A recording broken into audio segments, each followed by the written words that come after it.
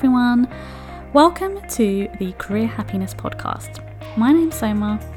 I am a careers advisor and the Career Happiness Mentor. During this podcast, we are going to be looking at what it takes to be career happy.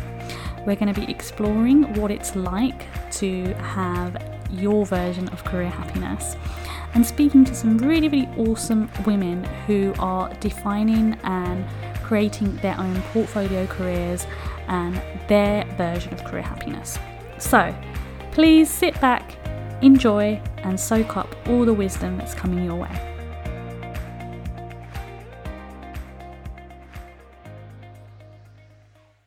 Hello everybody, welcome to episode 18 of the Career Happiness Podcast.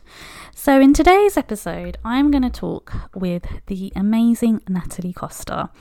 And I really wanted you guys to have a guest who has transitioned from her career to starting a business in a way where I feel that her career is one of those ones that I come across because she was a teacher, where people do feel a lot of stress, they feel a lot of anxiety, a lot of overwhelm, a lot of the common traits that a lot of women that come to me feel. I myself have felt this way. But I really love Natalie's business because of the work she does with children. And I honestly believe, as someone who's an advocate for mental health, but also someone who's really passionate about helping people, overcome stress and anxiety, that a lot of the time those feelings, those thoughts start from our childhood. And Natalie helps people, especially children, with mindful techniques. And you'll find out a bit more about her business in the interview. But for me, there is this sort of common pattern amongst teachers and lawyers feeling stressed, feeling overwhelmed. And it's not just in those sorts of professions, it's in banking, it's in all sorts of professions. And I know that for all of you who are listening, whatever career that you're currently in, you're hoping to be in, or whether you're thinking about starting a business or going freelance, stress is like a big thing for you, and burnout is a big thing. And I've already done an episode about burnout, so if you haven't listened to that, please go back and listen to it. But Natalie just shares some really great tips around how you can transition and start your own business. And she is just somebody that I love seeing her post on Instagram because she's just a positive burst of inspiration and you learn so much from her.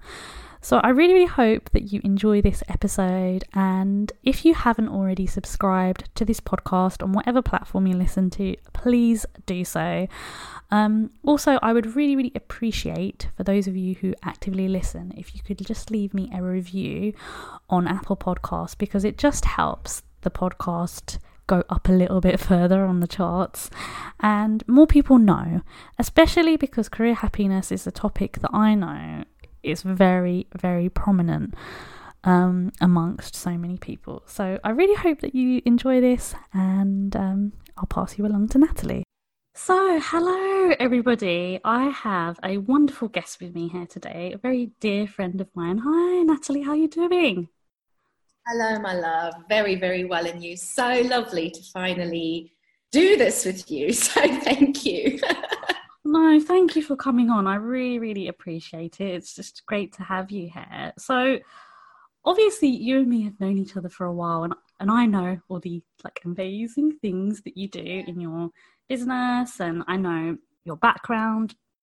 But one of the things I really see a pattern of with the women I speak to is a lot of women from education come to me and they feel very frustrated. They feel very overwhelmed. You're nodding your head. But I wanted to sort of ask you, what drove you to be a teacher? And can you tell us a little bit more about why you felt this was initially something you wanted to do? Right. So it's difficult. I never really knew what I wanted to do after school. I had a love for personal development. I loved art. I did 2 art subjects up to A level. But I had no idea what I wanted to do. And coming from a very, I suppose, traditional background, my parents were quite not strict, but it was expected that I go to university.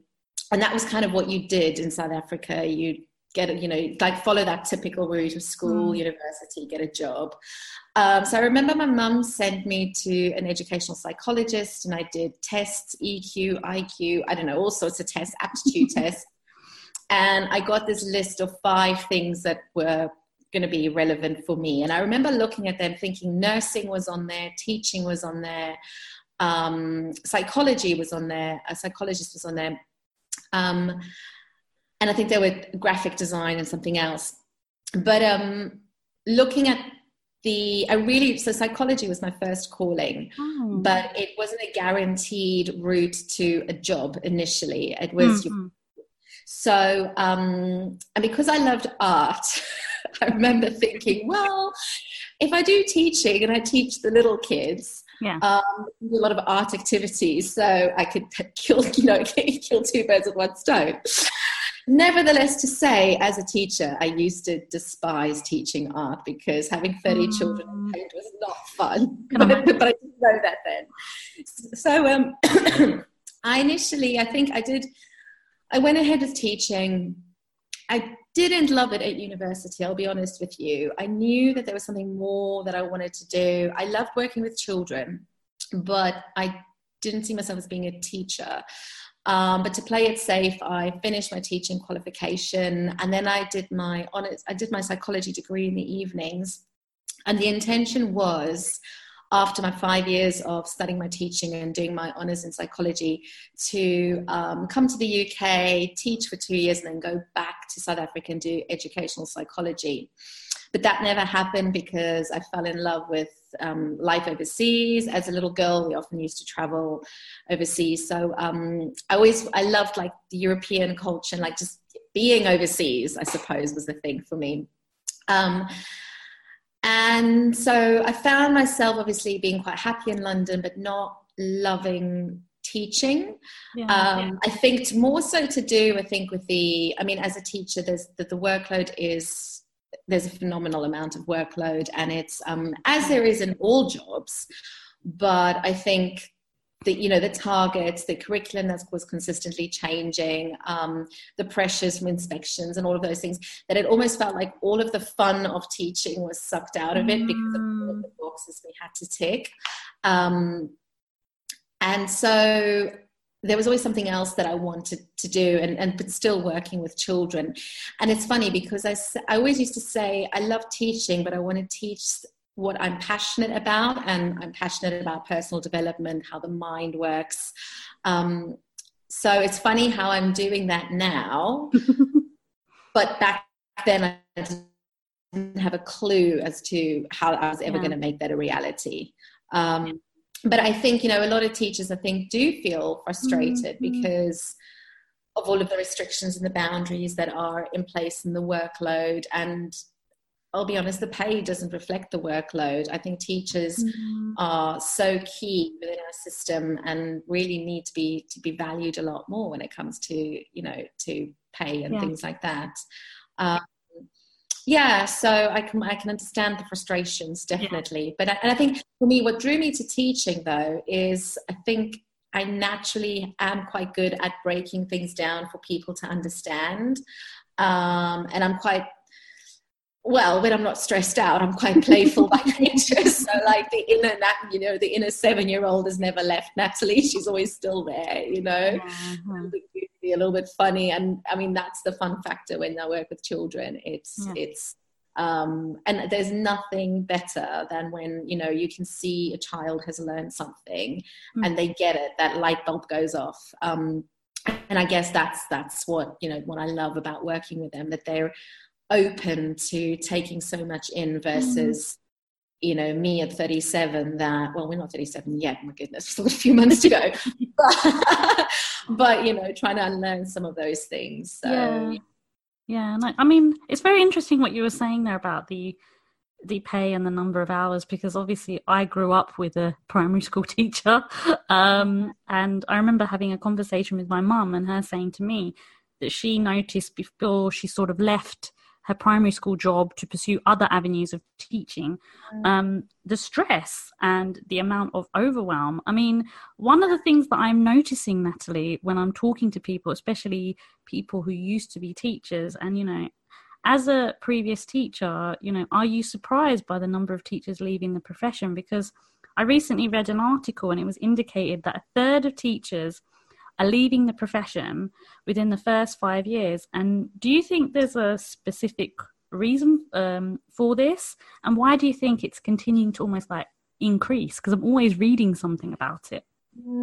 I definitely think it's the pressure, the workload, and by all means, I think every job has a massive amount of workload. But I think sometimes it's the unattainable targets, and not enough time or resources, not enough funding to help cope with that. And sometimes I think, and I can only speak from my own experience, whilst I was quite lucky in some schools, you know, other schools there'd be a lot of pressure, and perhaps not having leaders in place that always are that understanding and compassionate. I'm not saying that that's the case in all schools, absolutely not, because I work in amazing schools. But I remember even when I was a teacher reading something similar, that the Borough of Westminster was losing a certain amount of teachers. And I think definitely in London, like cost of living is expensive in London, and the pay doesn't reflect, you know, so you move out of London, and in that sense, losing teachers in that sense as well.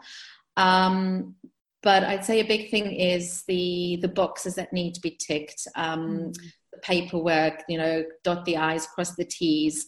All of that is a lot on top of then wanting to actually teach and do the job that you wanted to do in the first place. I think, so I think it's a whole combination of that, really. Yeah, no.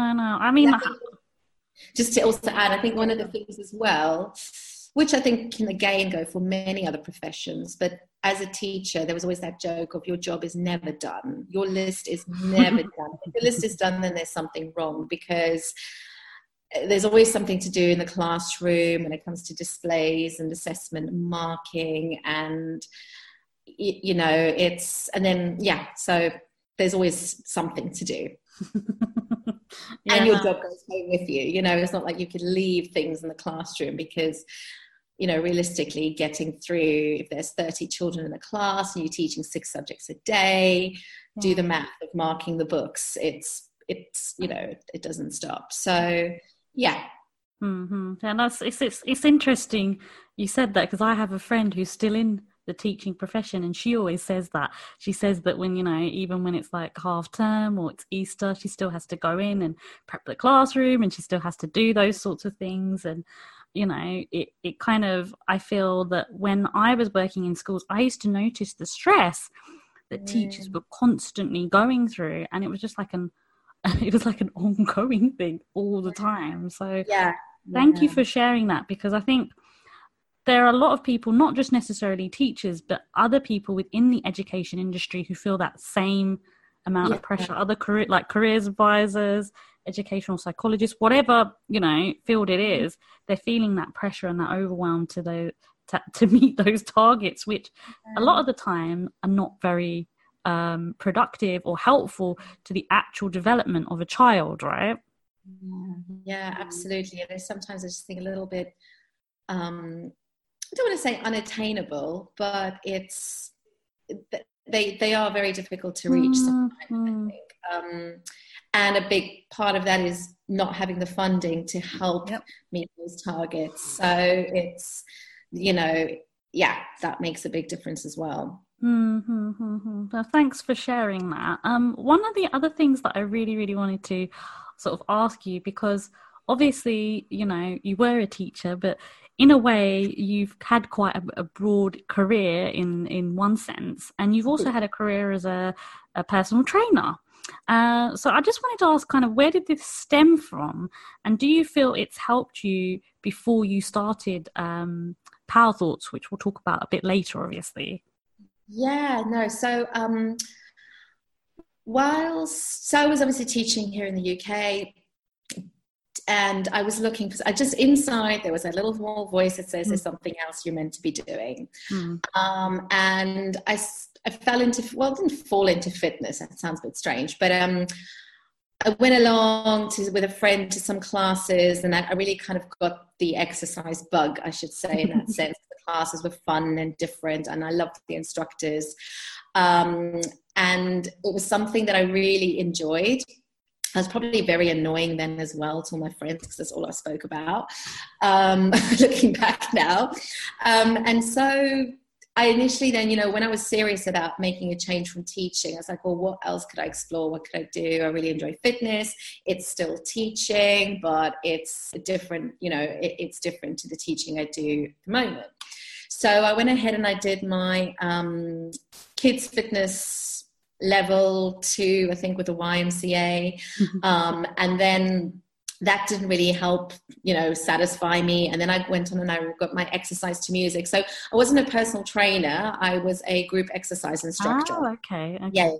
So it was called exercise to music. So I got that. And then would start teaching classes at Gym Box, actually, in London. So it was like spinning and body pump and something called Fight Club, which is super, super fun. So I'm just giving them a little shout out, because if you haven't heard it, it's absolutely so much fun. But I remember sitting on a spin bike in a spinning session. It was a Monday night in Westfields. And the instructor, she was super enthusiastic, like goosebumps with music, and like the whole class was, obviously the endorphins were going like wild.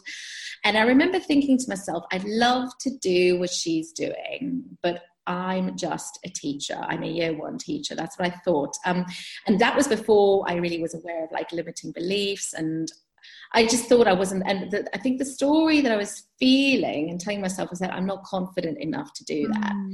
But then through different conversations and fast forward, I then decided to pluck up the courage to get to do the exercise to music qualification. And that really did help me in terms of building my confidence, because I always had this idea that I could speak in front of children, but I couldn't do this in front of adults. Yet I really wanted to, but I was way too scared. So the exercise to music was a fantastic way to kind of push me out of my comfort zone and really apply these tools of the coaching world of, so I remember thinking there was one instructor that was amazing doing the exercises that she was. So I would go into the class that I was about to teach, and I'd pretend to be like her for those 45 minutes, in the sense of, how does she walk into the room? What does she say? How does she interact with the people? I really broke it down to that, because I was petrified. But I found, obviously, the more I did it, the better I became. And actually, I really started to enjoy it, and people started to say, that they, I received compliments. I think it just helped in the sense of, okay, I'm actually doing this, and I'm making a difference, I'm making a difference. And that massively helped me change my perception around myself, that I wasn't just a teacher. And who was I to say that? Like, what a horrible thing to say to myself, because I am sorry, hats off to any teacher, and like the amount of stuff you've got to do, and juggle the balls and multitask and still deliver a message and teach. But it gave me the confidence I needed, and it proved to me that I could do something different. That just because I was on this path, and from school to university to now in the classroom, doesn't mean that that is the path I need to be on. I can do something else, and I can be really good at it as well if I put my mind to it. So, and I always go back to that, that if it wasn't for that, I probably wouldn't be doing what I'm doing now, having the courage to step out and do my own thing. But it took a lot of blood, sweat and tears, maybe more sweat and tears than blood, but there was no, but you know what, listening to that, I really, really loved hearing that, because I don't know much of that element of your life, because I've never asked you. So I know it's going to really, really help the listeners as well, because I've just actually prepared a post for Instagram actually about the fact that we can create our own careers, and we can do it in a way that aligns with our values to help us be who we want to. And I think what you're talking about there is the fact that, in order for you to understand fully what you want, you need to experiment a bit, you need to do different things, and you need to show different sides of your personality, Natalie. So when I was hearing you speak about it, I was a bit mesmerized, to be honest, because I was thinking, this is it. This is what I say to my clients, that you kind of do have to test drive things a little bit. It's before you can kind of decide. So thank you for sharing that, because I know that a lot of people who say, oh, I can't go and do that before I do what I want to do, it will hopefully give them some encouragement to think, actually, maybe I can. So that's great to hear. Oh yeah, play with it, experiment. definitely. And I mean, I don't quite know what the expression is, but you never, like, it always makes sense when you look back at the dots that join, but it never makes sense at the moment why you're doing something. But if I look back, those skills teaching me has taught me that I can deliver a message to, first of all, a much larger audience, and that you're able to still break things down, and just gives you that sense of confidence and self-belief. Above all else, I think it's a confidence and a self-belief. Yeah, no, definitely. And confidence is one of the biggest things that a lot of the women who come to me with really, really struggle with. And I think they need that self-belief that they can do something different compared to maybe their conventional careers. So yeah, exactly. I really, really love that.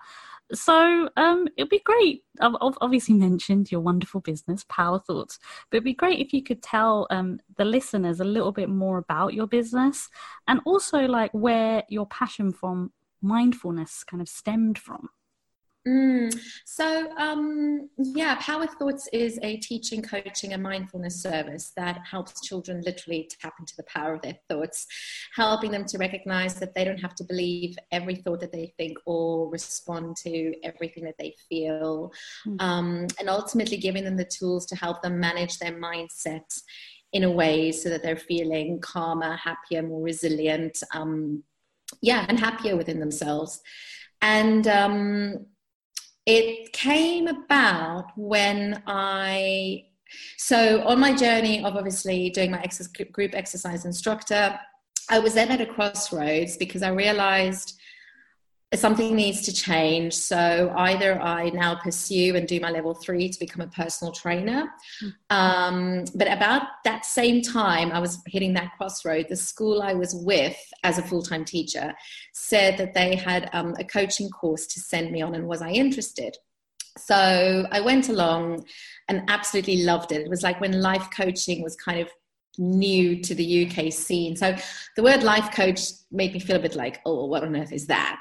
But I love the concepts and the strategies and like how it was taught. And it felt, it linked me under the umbrella of psychology, but it was more around helping people move forward versus therapy or counseling that's obviously deeper.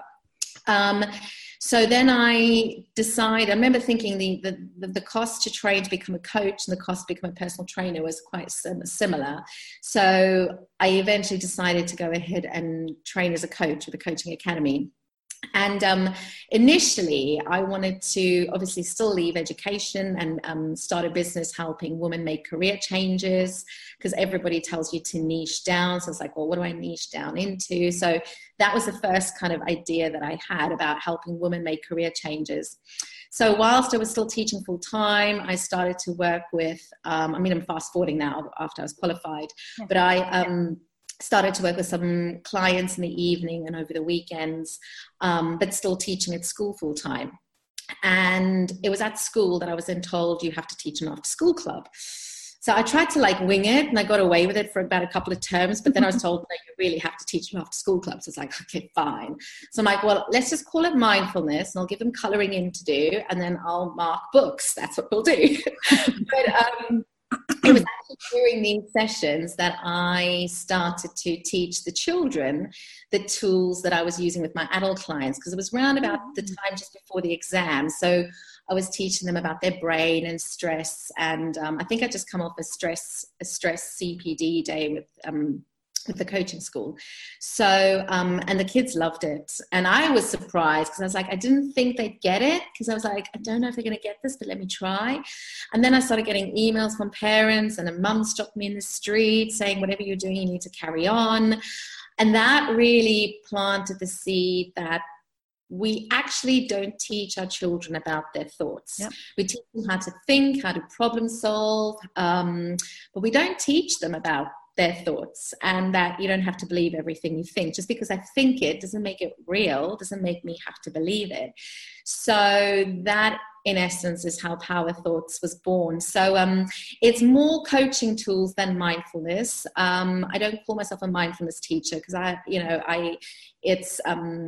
whilst there's elements of mindfulness in it, it's more about the coaching tools. So either coaching children, or when they're quite young, teaching them these in a fun, accessible way, on how they can start to manage their thoughts and their feelings, and just understanding what's happening in our mind when it comes to emotions and mental well-being in that sense. So that's how it came about, I guess, in a long-winded way. It's really, really interesting. I mean, I think one of the things that I'm noticing about when I try not to watch the news too much, but whenever I'm watching programs about psychology, an area that I'm very interested in as well, there is a lot of stuff in the press now that, mindfulness is really, really helping. In fact, I saw an article the other day, something about the fact that mindfulness could be the thing that can help young people, especially children, to open up and have more positive thinking. And there's so much like positive psychology and all this stuff out nowadays. I mean, do you think it's almost like, I don't want to say that it's like a hip word, but why do you think more than ever people are doing more mindfulness and meditation and these sorts of things nowadays? Yeah, I think we're waking up as the society as a whole. I think we're recognizing the benefits of all of these sort of practices and traditions. I mean, they date back to thousands and thousands of years ago. Prayer is seen as a form of mindfulness, so I think sometimes mindfulness initially, from my experience, was seen as like, oh no, it goes against my religious beliefs, my cultural beliefs, and things like that. Whereas actually now, if we dive more into it, it's been around for centuries in all sorts of different religious capacities in one way or another, whether it is listening to, focusing on your breathing or prayer or meditation, whatever it is. But I think we're beginning to recognize the benefits that this is having on our health and our well-being. We are waking up that we want to be healthy. We want to feel strong. We want to feel good. And it was, I think as adults, we're always delving into how can we life is stressful. So there's yoga, there is exercise, there's all sorts of things. But now we're recognizing the importance of looking after our mind as well. Yeah. Our mind is part of our health and our body. I definitely do think it's just getting bigger and bigger in that sense at the moment, as more and more people are realizing the importance and the benefit of this, because the whole glorification of I'm busy, go, hustle, hard, it's kind of losing the shine because we're burning out. We need to look after ourselves, and mental and emotional well-being is part of that. No, definitely. I definitely agree. I mean, I think stress is one of the biggest things that a lot of my clients come to me with. Well, it's one of the biggest killers, isn't it? All diseases, so many diseases are linked to stress and mindset, and the stress, the stories we tell ourselves about whatever is stressing us out, and maybe not being able to deal with it in a way that is, makes us feel good or in the best way. So I think having these tools, people are starting to realize the benefits of them, because they've been around for years and years and years and years. So no, definitely, I can see what you're saying there, and I think it's about that education around people understanding, like, you have so many like meditation apps, and people are always writing articles about mindfulness and how it's changing things, and almost like, in a way, I would say, in a bracket, like, I wouldn't say new age medicine, but there's all these new age things that are coming along. Like yoga is just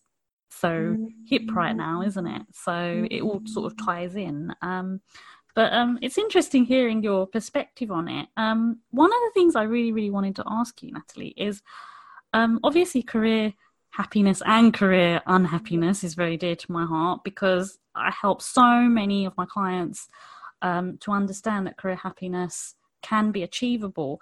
But And you know that, I know that you've experienced it yourself, but sort of what words or advice or wisdom would you give to anyone who's listening to this right now who's really struggling, really? Yeah, I would say um, baby steps. Baby steps. I mean, that works for some, that doesn't work for others. Other people prefer to, some people are really good at like taking the leap into making a change, quitting the job and starting their business on the side. But I'd also say first, before baby steps, is explore. If you have no idea, explore, be playful, be curious.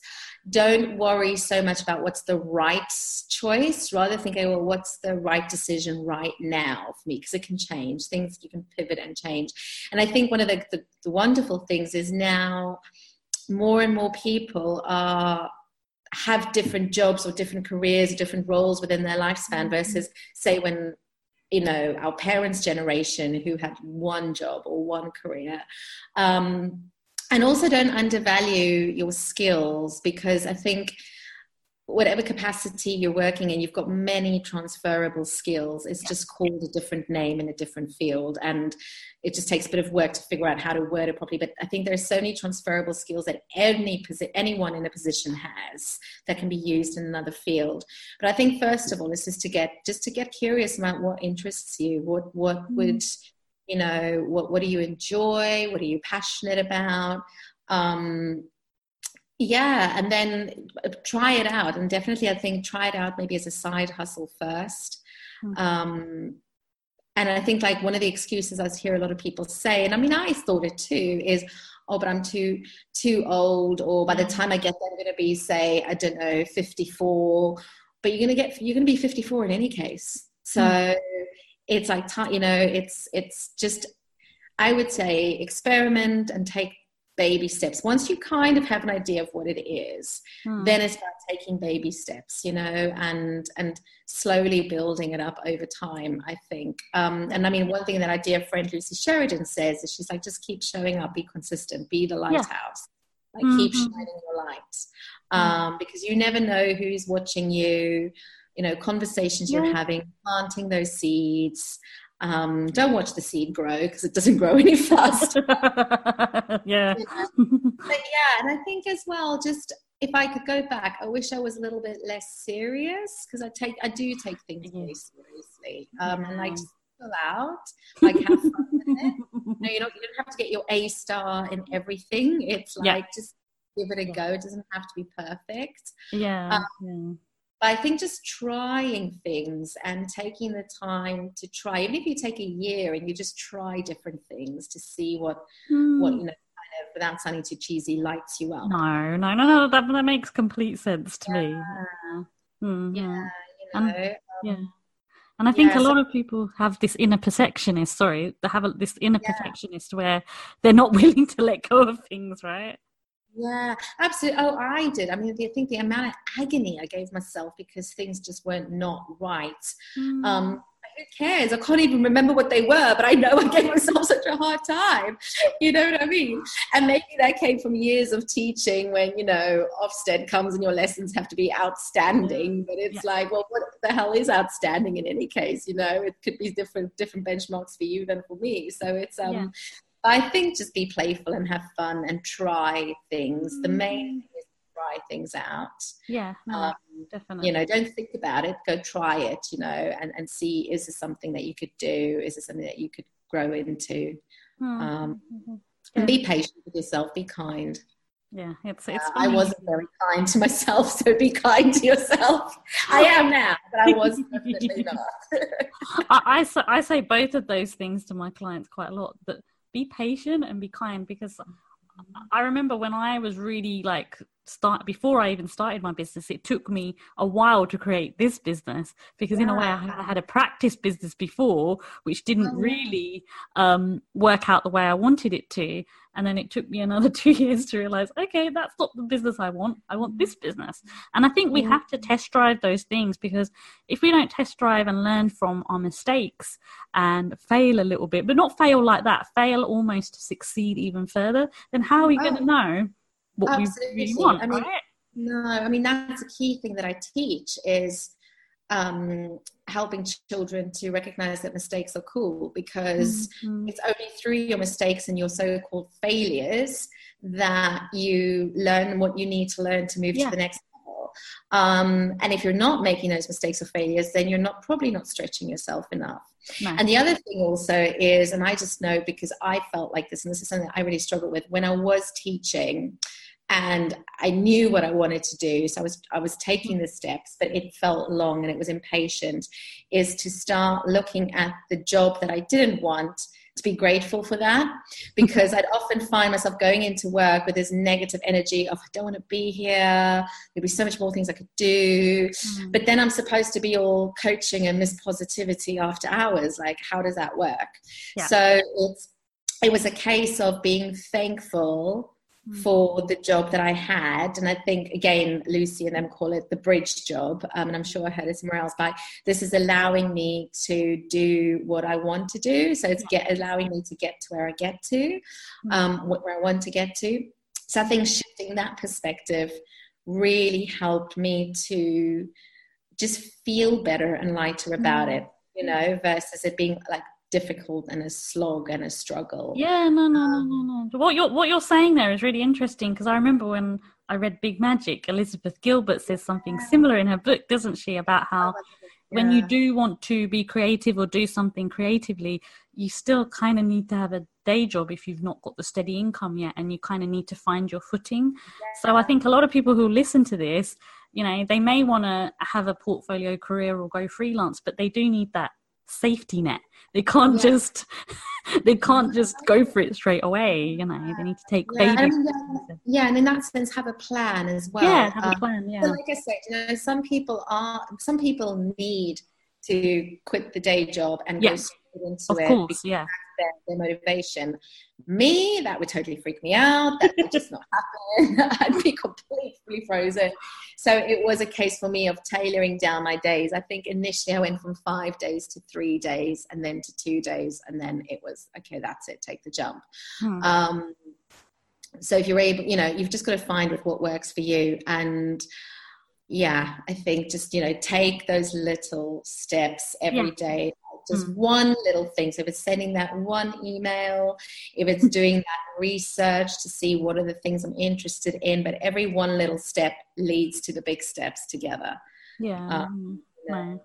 That's amazing. Thank you so much for your time today, Natalie. It's been so great chatting with you and just hearing all, you know, your wonderful wisdom. I always love kind of hearing what you have to say, because I learn a lot as well, and I'm sure everyone who will listen today will get so much value. Thank you so much. Thank you so much. It's been such a pleasure to speak with you, and I've really, really enjoyed it. It's gone really fast, so thank you. It's really, really quick. I was like, what? I could talk to you for hours.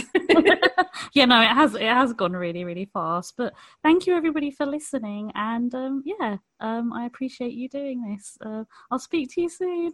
Bye. Speak to you soon. Bye.